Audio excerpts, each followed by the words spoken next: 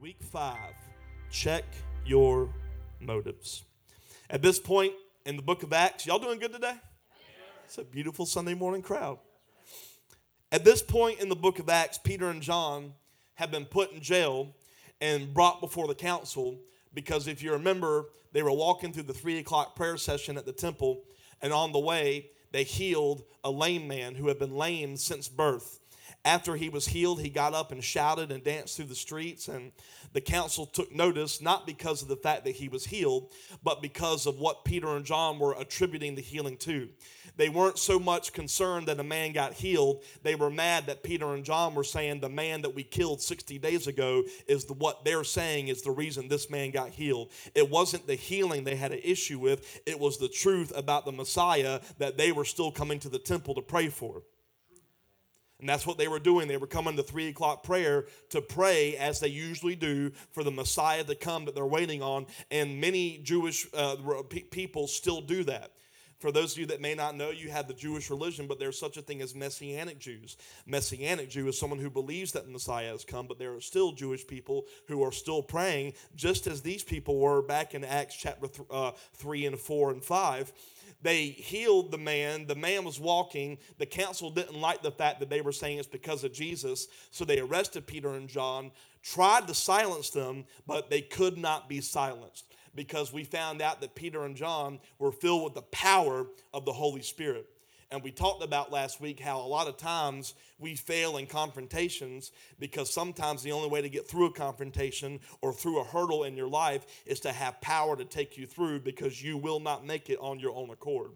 Peter and John were before the very council that crucified Jesus. They had the intimidation factor. It was a very trying time, but they had the power of the Holy Spirit. They had the boldness to withstand. So they said, we are not going to be silent. And the council was so concerned about the riot because people were being saved even when Peter and John were in jail that even though the council believed they were speaking false truth, they said, okay, well, you can just be released. We're not going to do a thing. So they go back, they pray for more boldness, and it says the whole church was filled again with the Holy Spirit. And I've said it many weeks, and I want to say it again. There are many different theologies of beliefs of if you get filled with the Spirit when you get saved or if there's a second baptism. And I hold fast to the truth that there's a second, a third, a fourth, a 35th, and a 50th, and a 300th baptism because baptism in the Holy Spirit is not dependent on the Father. Baptism of the Holy Spirit is dependent upon how much will you baptize or immerse yourself in what is in you and residing in you as the temple of God. If you look, every time when they disperse power, they have to go back and get filled back up. The reason you have power is not so that you can walk with your head upright and saying, look at me. That's what righteousness does. You were perfected unto righteousness. You are in right standing with God. The reason the Holy Spirit fills you is so that you can release what God wants into the dimension of earth from the dimension of heaven. Okay? So Peter and John are bold, and they've prayed for boldness. They get more boldness, and then they go and preach, and it says God stretches out his hand and does many signs and wonders and miracles. And to set up Acts chapter 5, we need to reread the last 4 verses of Acts chapter 4 to give you a little context. So in Acts chapter 4, starting in verse 33, it says, the apostles testified powerfully to the resurrection of the Lord Jesus, and God's great blessing was upon them all. There were no needy people among them because those who owned land or houses would sell them and bring the money to the apostles to give to those in need. For instance, there was Joseph, the one the apostles nicknamed Barnabas, which means son of encouragement. Everyone say son of encouragement. He was from the tribe of Levi and came from the island of Cyprus. He sold a field he owned and brought the money to the apostles. What we see up until this point, getting to Acts chapter 5, there is something in the church that I believe that the church has lacked for so long after this, and I believe prophetically, and I speak it, Relentless will never go another step until we get this point, and this is the point. This was a church that was truly unified. At this point in Acts, they were all coming under the same conviction, and they were all being led in the same way till they were all selling everything they had and giving it up. They were willing to give up everything because all they wanted to do was seek God. And I want to make clear, I am not preaching that we're calling everyone in this place to sell your stuff and join the church and we become a cult or anything like that. I'm not saying that I want all of your possessions so that we can build this extravagant place. What I am saying is that they were under a unified conviction and consciousness to say, whatever it takes, that's what we'll do. And at this point in the early church, in the first beginnings of the New Testament church, God called a people together to start something that had never been seen before, and he needed all their resources. So they were willing to give it up. And the apostles were impressed by some of these people, and then we have an example of someone like this guy named Joseph. They were so impressed of his willingness to give up everything that he knew to give unto the church that they said, wow, you are such an encouragement. In fact, we're going to nickname you Son of Encouragement. They were unified. They were totally unified. The Webster's Dictionary describes and defines unity as this: the quality or state of not being multiple, a condition of harmony with no variation and no change, the state of being made one. The church was unified. They were one. They didn't have any strange motives. They didn't have false motives. They didn't have agendas. They were simply unified in being one thing, sold out to the seeking of the Father. They had no expectation. They weren't praying for tongues of fire. They were seeking God, and the manifestation of tongues of fire came because they did not limit what they were trying to do. And what the church has become is this group of people who say, God, we're praying for healing. We're praying for revival. We're praying for a move. And God's like, nothing is going to come unless you get unified in one purpose. Stop praying for my manifestations. Seek me so that I have access to release manifestations. Seek me and you will find. The reason why signs and wonders and miracles are being poured out in the early church, they never prayed for signs and wonders and miracles. They prayed for boldness in preaching and then said, Father, stretch out your hand and release signs and wonders and miracles, because it was going to flow from their boldness in preaching truth. Read it if you don't believe me.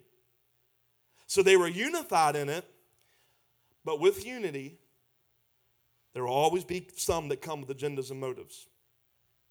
Proverbs 16:2 says this: people may be pure in their own eyes, but the Lord examines their motives.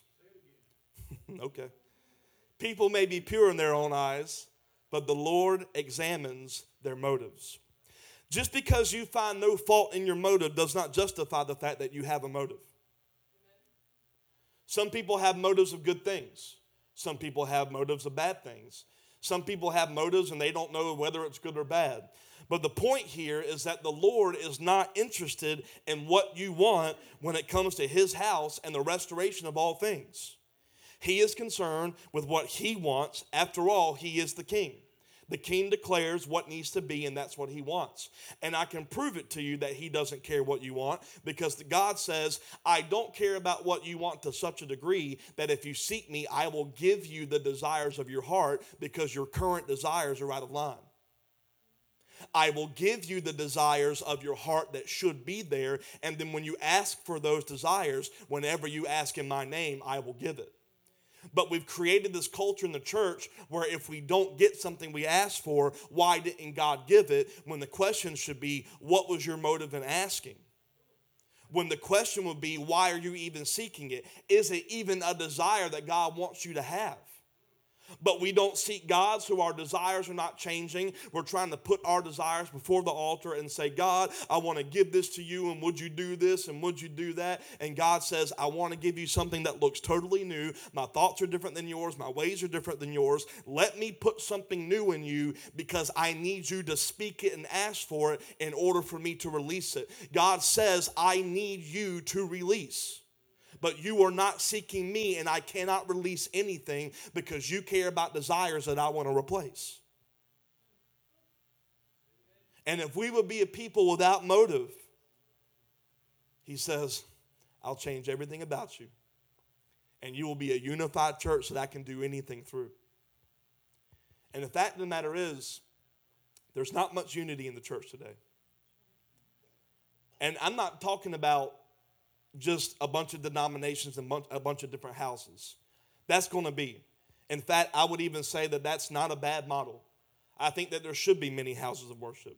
I think that we would be blind if we think that the ultimate goal was for all of us to gather under one big house or out in a park. We're going to see in this chapter, actually, there was a time for them to gather in public and a time for them to get by themselves, and not everyone was invited into that.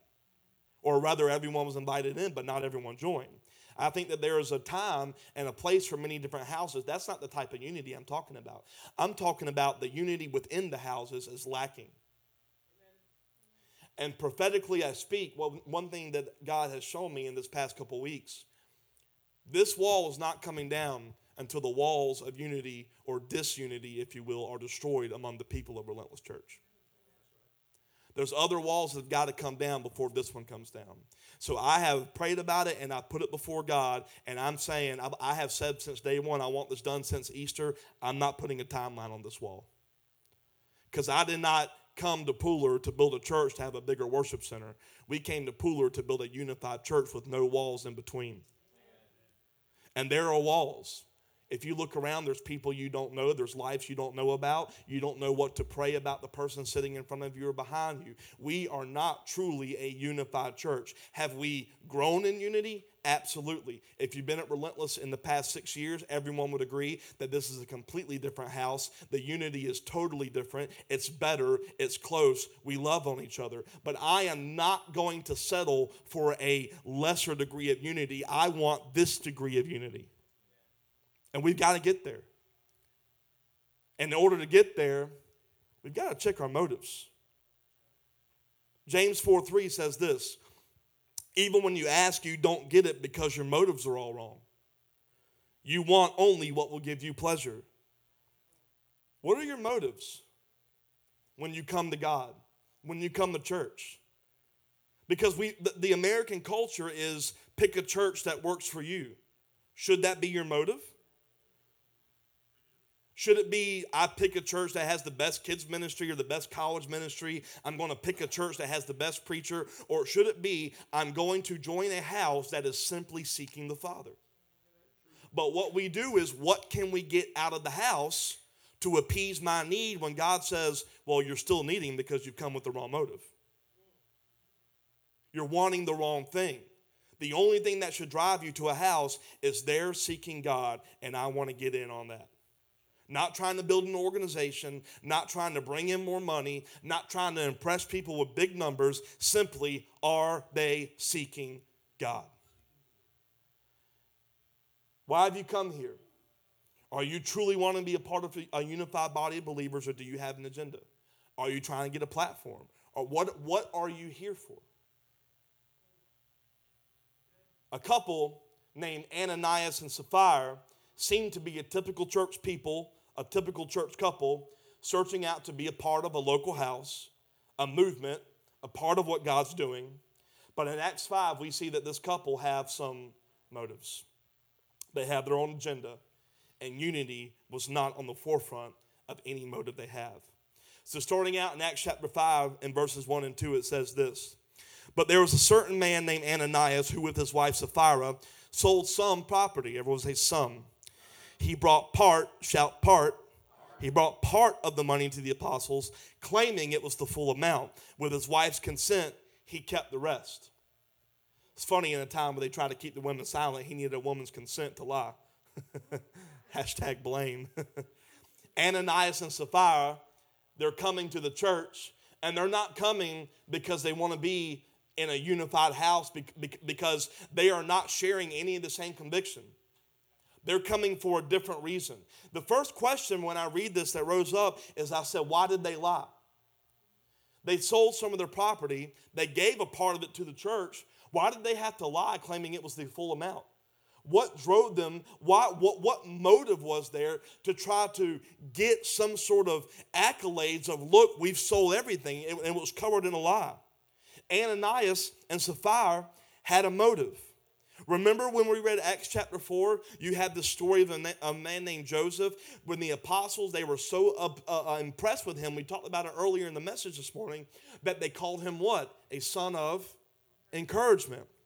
Ananias and Sapphira are on the outside, and you're looking at a time where they're not exactly people that are getting notoriety. These are people who are nobodies. These are people, they have some stuff, but they're not kings on the earth. They're not priests. They want some sort of respect. So they're looking at what's going on. Oh, there's people being healed. There's people getting stuff. There's a move of God at that church. There's a revival going on. There's a move of the Spirit. And then just like people today, Ananias and Sapphira are coming with their offering, and they're like, we got something for you. Because they're not really wanting to be unified with the movement. They want the movement to recognize them. Their motive was they wanted a respect from the movement. Their motive was they wanted to be recognized, just like that man Joseph was recognized. They loved him. They gave him a nickname. They called him encouraging. And Ananias and Sapphira, they didn't come saying we want to be part of a movement. They wanted recognition from the movement.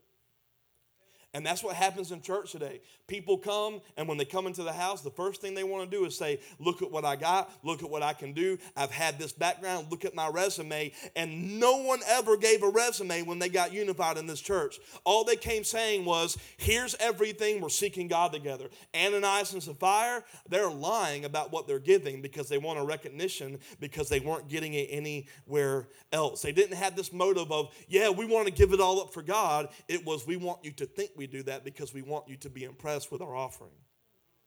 Why do you do what you do? What is your motive behind coming here for teaching? What is your motive for serving? What is your motive for giving? There's something we don't talk about a lot. The Bible is very clear that the only thing that God dares to test him in is the giving of the tithe. But should that be the motive? Because if I'm reading this correctly, if I'm reading this word correctly, I'm not giving because I'm expecting a tenfold return. I get sick of that when I hear preachers talking about, oh, if you give, God will give you more. Sometimes he won't, because it's not his job to give you more. It's your job to say, I worship with you with a portion of what I have. But we come giving, expecting God to respond, and when he doesn't, your faith decreases because you didn't come seeking the Father and worshiping the Father. You came wanting something out of your worship. Like, would you still tithe if there was no promise of blessing? Would you still come to church if there was no promise of more? What if the only promise was you get to seek the Father? Would that be enough? I can't say it was the same for Ananias and Sapphira. They wanted something. They knowingly came in with a false motive. Everyone else was consumed with, let's glorify God. Ananias and Sapphira came in saying, glorify us. They knowingly came in with a false motive, masked in giving that was actually an attempt of the enemy to interrupt the progress of God's people. Let me tell you how weak the enemy is. He could not show up in a unified church. He had to suggest something through another man and have him come in trying to disrupt the unity. Because the only thing the enemy can do is suggest something in your mind for a man or a woman to come into agreement with it. And when they come into agreement with it, they represent the suggestion, the unseen rulers and the unseen authorities of an unseen world. And because of this weakness in the enemy, the only way he could get into this powerfully unified body where signs and wonders and miracles were happening and thousands were added daily, the only way the enemy could get in was through a lie. Ephesians 3:10 says this. I read it last week, but I want to read it again. God's purpose in all this was to use the church to display his wisdom and his rich variety to a bunch of people. No. To the unseen rulers and authority in heavenly places. You see, we get this idea that signs and wonders and miracles and breakthrough are for us. But what if the fruit of it is for us, but the reason for it is to display authority to unseen things that's trying to claim authority on an earth that's not theirs?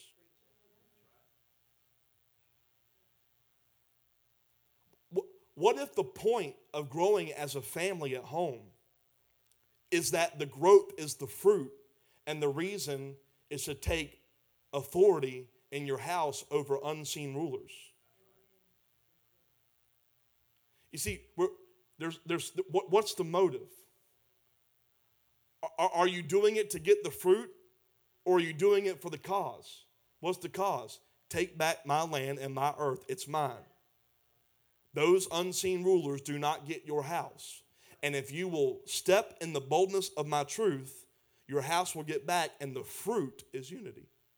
The fruit is love. The fruit is patience. The fruit is kindness. The fruit is self-control. It's not the goal, it's the fruit. The motive is plant the seed. What's the seed? No rulers get anything here except my God. He was trying to get in on this unified church. The unseen rulers and authorities suggested an idea to the couple because the most dangerous thing for the unseen rulers and authority is a truly unified church. And we find it in John 17:21. It says, I pray that they will all be one, just as you and I are one, as you are in me, Father, and I am in you. And may they be in us so that the world will believe you sent me. In unity, the world will know. Check your motives.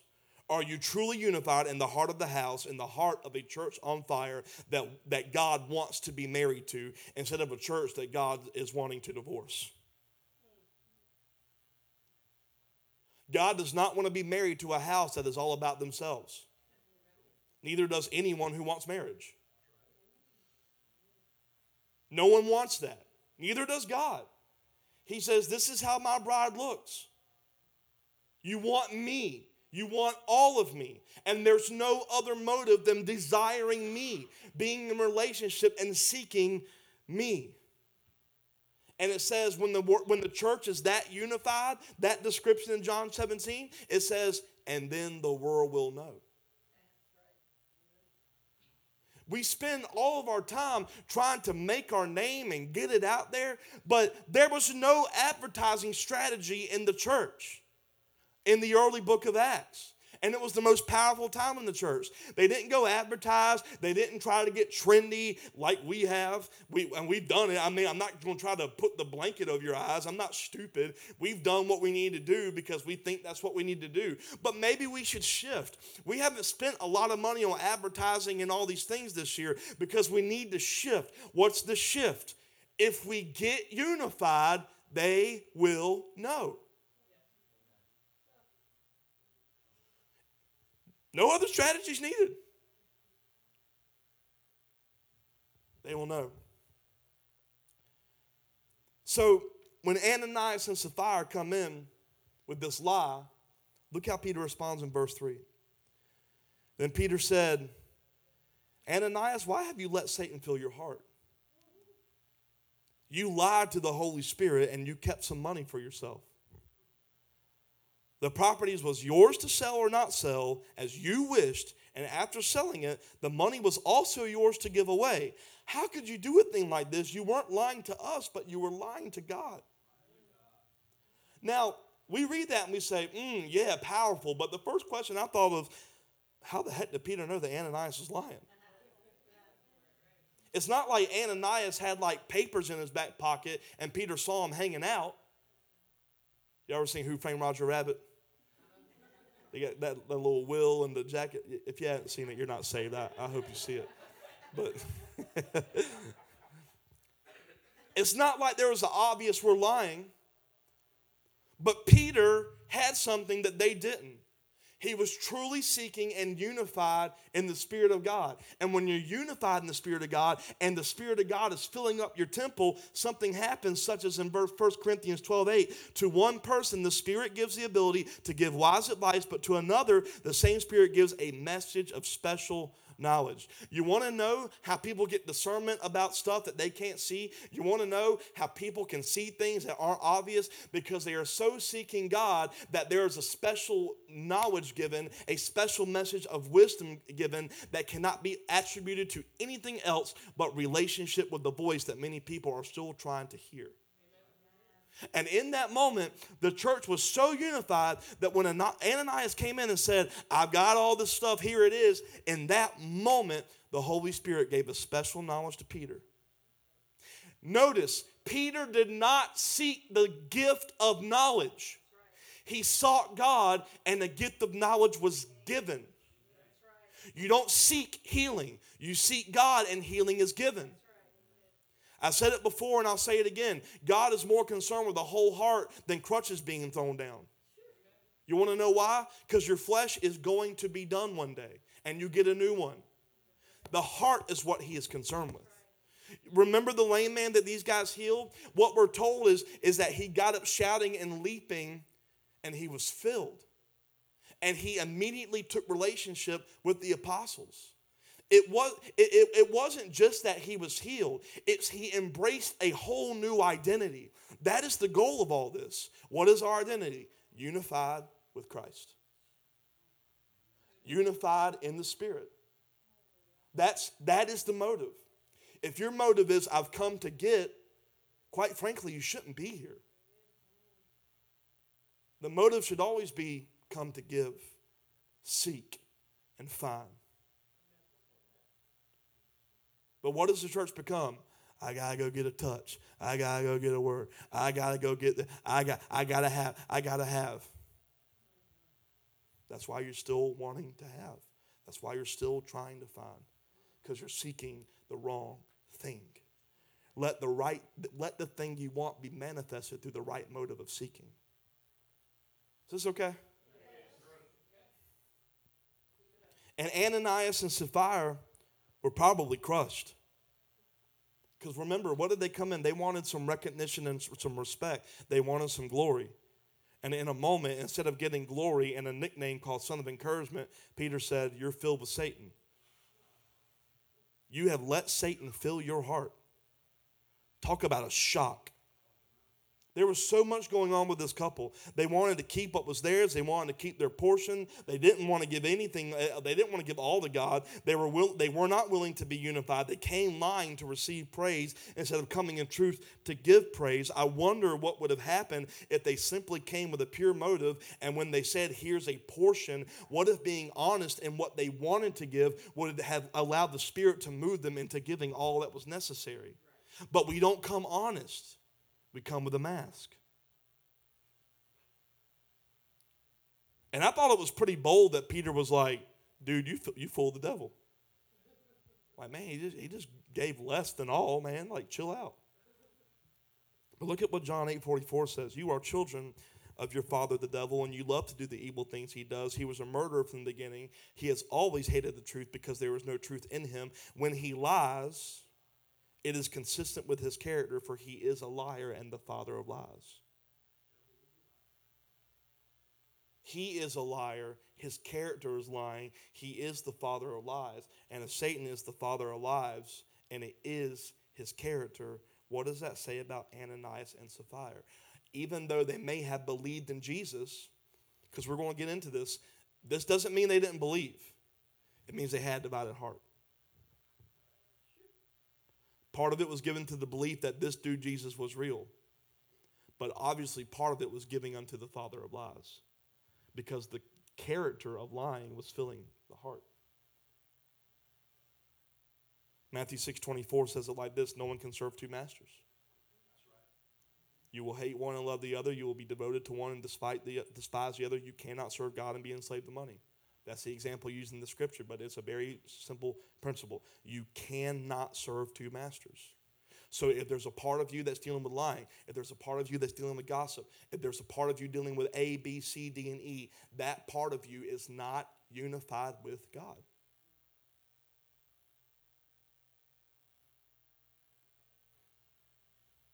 Satan had Ananias and was attempting to get in the body of a unified house of God. And if anything, I think we need to realize that is why people come with motives, whether they believe it or not, or whether they know it or not. The enemy tries to disrupt unity. And he does it by making you thinking that you are justified in what you want to do. And that's not saying that, oh, well, we have a bunch of people with motives. That means that this house is full of Satan. No. It means that our hearts are not in a position of total unity. They were. They gave up everything. Are you at a place where you want to give up everything? Or just a little bit? And you know what this idea of giving a little bit up means? It's still a religious mentality of we pay for righteousness. Well, I'll give a little bit so I can be made right with God when I went to church today. No, no, no. Your job is no longer to pay for that. It's paid for. Jesus paid for your righteousness. What you do has no say in your right standing. It has everything to do with how much you are immersed in the power of God. I said it last week, I'll say it again. Salvation is not the pinnacle experience of God. It is the beginning and it is the door. And if you have stopped there, you have missed an incredible life in God. They were walking into this life. Ananias and Sapphira had motive. Now look what happens in verse 5. As soon as Ananias heard these words, he fell to the floor and died. Dang. Talk about a heart attack of conviction. I want to point that out too, because this has been preached wrong. We see nowhere in the scripture that God killed Ananias for lying. Thank God. Because we'd all be dead. It doesn't mean that Satan was in Ananias. It's Satan's character filled him. And Ananias, expecting all this respect and high regard, he was convicted. And can you imagine what went through his mind in that? How the heck did this dude know that I did that? When he heard it, it says he fell to the floor and died. Everyone who heard about it was terrified. Then some young men got up, wrapped him in a sheet, and took him out and buried him. False motives were exposed in the unity of believers, and he died. Because when a body is unified truly in the Spirit, false motives cannot breathe. They cannot exist. And maybe in the same way that Ananias is dying, that's what we're seeing in the body of Christ. What if in the same way that Ananias is falling down dead, that's why churches aren't growing? That's why people are in churches with no life change? If people are still dealing with the same struggles they dealt with 20 years ago, you are not unified. You no longer live under those chains. So why are you still holding them? Remember, we're going to read about it eventually, but the story of the man who was on the mat. Jesus said, get up and carry the thing that used to carry you. Why are you still letting your thing carry you when you should be carrying it and using it as a footstool under your feet? We haven't built a body of believers in the foundations of pure motives. It's always, what can we get out of it? Ananias could not live in the atmosphere of purity that defined the church. We have to become so unified in motives that nothing else can stand and corrupt a unified house. And there's something interesting about it. If we read it again in verse 5 and 6. As soon as Ananias heard these words, he fell to the floor and died. Everyone who heard about it was terrified. Then some young men got up, wrapped him in a sheet, and took him out and buried him. Now, maybe I'm over-analytical, which some say I am. And that's okay. I embrace it. I like being analytical. I like pulling things apart. Sometimes it gets the best of me, but I'm good with that. But I read that and thought to myself, why was the church terrified? Everyone who heard about it was terrified. Why were they terrified? Doesn't the word say perfect love casts out fear? Why do they have fear? 1 John 4:18, there is no fear in love, but perfect love casts out fear, because fear involves torment, but he who fears has not been made perfect in love. I thought that they were unified. I thought they had power. Why were they terrified? It does not say the church was terrified. It says all those who heard about it were terrified. What did we read earlier? If you are unified in me, the world will know. They were so unified that when this happened, everyone was afraid who heard about it. And I'm going to get into this later, but to go ahead and say it, there was a twofold fear. One side of it was, I don't want to be around those guys. I'm lying all the time. I'm terrified. If I walk up into that house, I'm not going to make it out in a sheet. The second, though, was a reverent fear. I'll get into that in a little bit. But if we will just check our motives and become a unified church, darkness would be exposed in the midst of unity. Darkness would be exposed in the midst of our unity, and we will be heard everywhere. And we can stop wasting money on ads and flyers and start meeting needs. You want to know why we have church with needs? Because all our money is trying to go out getting people in instead of meeting needs of the people that are here. Because we still got people with motives. We're not unified. Do you see why this is such a prophetic message? We can't go further without unity. Well, remember, it wasn't just Ananias. It was also Sapphira. Look what happens with her in verse 7. About 3 hours later, just like a woman. No, I'm just kidding. I'm just kidding. Oh, dang. Oh, yeah. I'm just going to shut up with that one. I'm just kidding. Dang. Lord, forgive me. Bless me. Protect me. About 3 hours later, his wife came in, not knowing what had happened. Now, wait a minute. Everyone heard about it. Why didn't she? Peter asked her, was this the price you and your husband received for your land? Now, think about that. Everyone heard. If she was in tune with what was going on, she would have heard too, and she would have passed this test.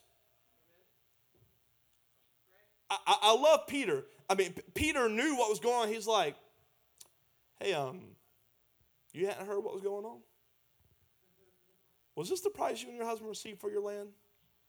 Yes, she replied. Idiot. That was the price. You notice that she was totally clueless about what everyone else knew? Because people that have their own motive are totally wrapped up in their self to where they have no idea what's going on. And I wonder in the church, do you know what's going on with the people around you? Do you know the struggles of the people sitting in the rows in front of you or the rows next to you, or even in the struggles of your sons and daughters or your moms and dads or your friends, or the people that come on Saturdays that you don't see on Sundays, or the people on Tuesday nights that you don't see on Saturday or Sunday? Do you know them? Do you know what's going on? Or are you so wrapped up in yourself with your own motive that all you really care is what can you get out of it instead of what can you pour into it? She was totally wrapped up in herself. She was so wrapped up in herself that she didn't hear the testimony of what happened amongst this body of unified believers that everyone else was terrified from. Verse 9, Peter said, how could the two of you even think about conspiring to test the Spirit of the Lord like this? The young men who buried your husband are just outside the door, and they will carry you out too. Dang, Peter, a chill, man. I want to point out something, that this was not a death threat. Peter wasn't saying you're going to die. Peter was saying you can't stay here with those lies. Which I thought was kind of weird, because I thought the church was supposed to be everyone's welcome. We're going to get into that. I'm going to answer that question. Verse 10, instantly she fell to the floor and died. When the young men came in and saw that she was dead, they carried her out and buried her beside her husband. The same thing that happened to Ananias happened to Sapphira. Same reaction, the same shock. They were both removed from the unity because of selfish motives. Then verse 11, here it is. Look at, great fear gripped the entire church this time. And everyone else heard about what had happened. Now we read that and feel like it's a contradiction, because it's like, well, why was the church gripped with fear? But realize that the word church here is ecclesia, the governing body. Church did not mean people who came to worship God. It was the governing body of the area. They would come together once basically every month, and they would make decisions together on behalf of the community and then put those laws up to allow those in higher government to pass them or reject them. So what you have that we don't point out a lot in Acts chapter 5, you actually have two forms of church. You have the Old Testament church that was still trying to govern and pay for their right standing. And then you got the New Testament church who is so unified that is causing the church to be terrified of what was going on. And everyone else who heard about it. That word terrified and fear is not just a, oh, I'm scared. It is a reverence. It is a high regard. They noticed that there was something different going on. And Proverbs 1:7 says this, fear of the Lord is the foundation of true knowledge, but fools despise wisdom and discipline. Fear of the Lord, respect and a high regard. I am so terrified that I'm going to take this serious. I'm taking my seeking of God and my time in his presence serious because I don't want an Ananias experience. The vision of this church to see people come alive in Christ. You want to come alive? Check your motives. Because if you have motive, it limits your life. Can you imagine what Ananias and Sapphira, what the Lord planned for them, if they would have simply been honest and been unified and gave it all? Is your life limited because you have your own motives? The testimony of unity and how false motives could not stand was made known to everyone. Everyone's like, what the heck is happening? And here is the question of, well, isn't everyone welcome? Well, look at what happens in verses 12 through 14. I'm getting to the end. I hope this has been good this morning. The apostles were performing many miraculous signs and wonders among the people. And all the believers were meeting regularly at the temple in the area known as Solomon's Colonnade. But no one else dared to join them. No one dared to join them. Why? Because they were what? They were terrified. Even though all the people had what? High regard for them. Yet more and more people were brought to the Lord, crowds of both men and women. Why didn't they join them? There was a fear, there was a respect, there was a high regard. They believed in God. Look at what happens. They didn't join them, but it says that people believed and they were healed. Where was it? It wasn't in the place that the unified church met. It was in, look at verse 12 again. Throw it up there. They met regularly at the temple in the area known as what? Solomon's Colonnade. Something's interesting about Solomon's Colonnade. It was the largest outdoor place in the temple where thousands could meet. But it's not a question of believing in Jesus with the unity. There were many believing in Jesus and coming for healing in the public testimony and believing of Jesus in the outdoor colonnade where everyone was welcome.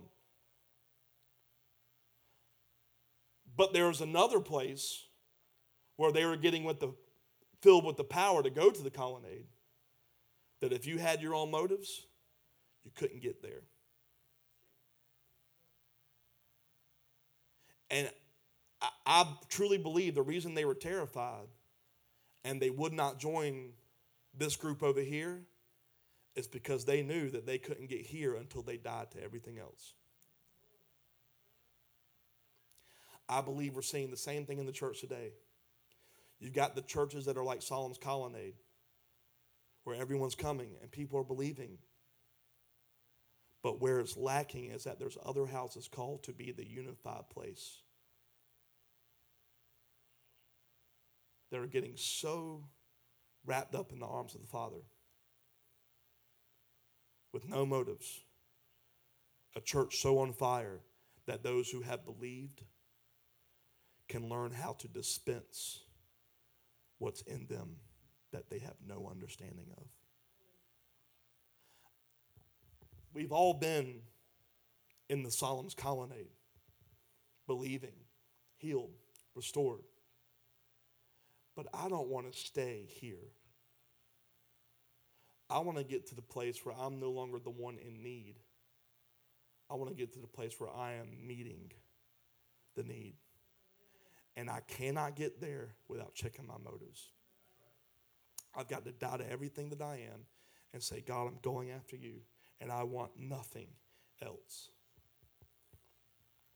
And the last two verses, as a result, verse 15 of the apostles' work, sick people were brought out into the streets on beds and mats so that Peter's shadow might fall across some of them as he went by. Crowds came from villages around Jerusalem, bringing their sick and those possessed by evil spirits, and they were all healed. Here again, everyone came. because they were so unified, so on fire for God, that people just wanted to get merely in the shadow of who they were. Not because they were scared of them, because they didn't understand and they were terrified of the power that was being expelled from them. And they knew it's not because we're powerful. It's because we've recognized how weak and without we are to such a degree that we've allowed God to fill and release. The church on fire that we've got to become are a people who are seeking one thing: unity in the Spirit with other believers, seeking God to such a degree that we recognize we are nobody, we are without, and God, have your way and do what you want to do. Check your motives. Amen? Let's stand.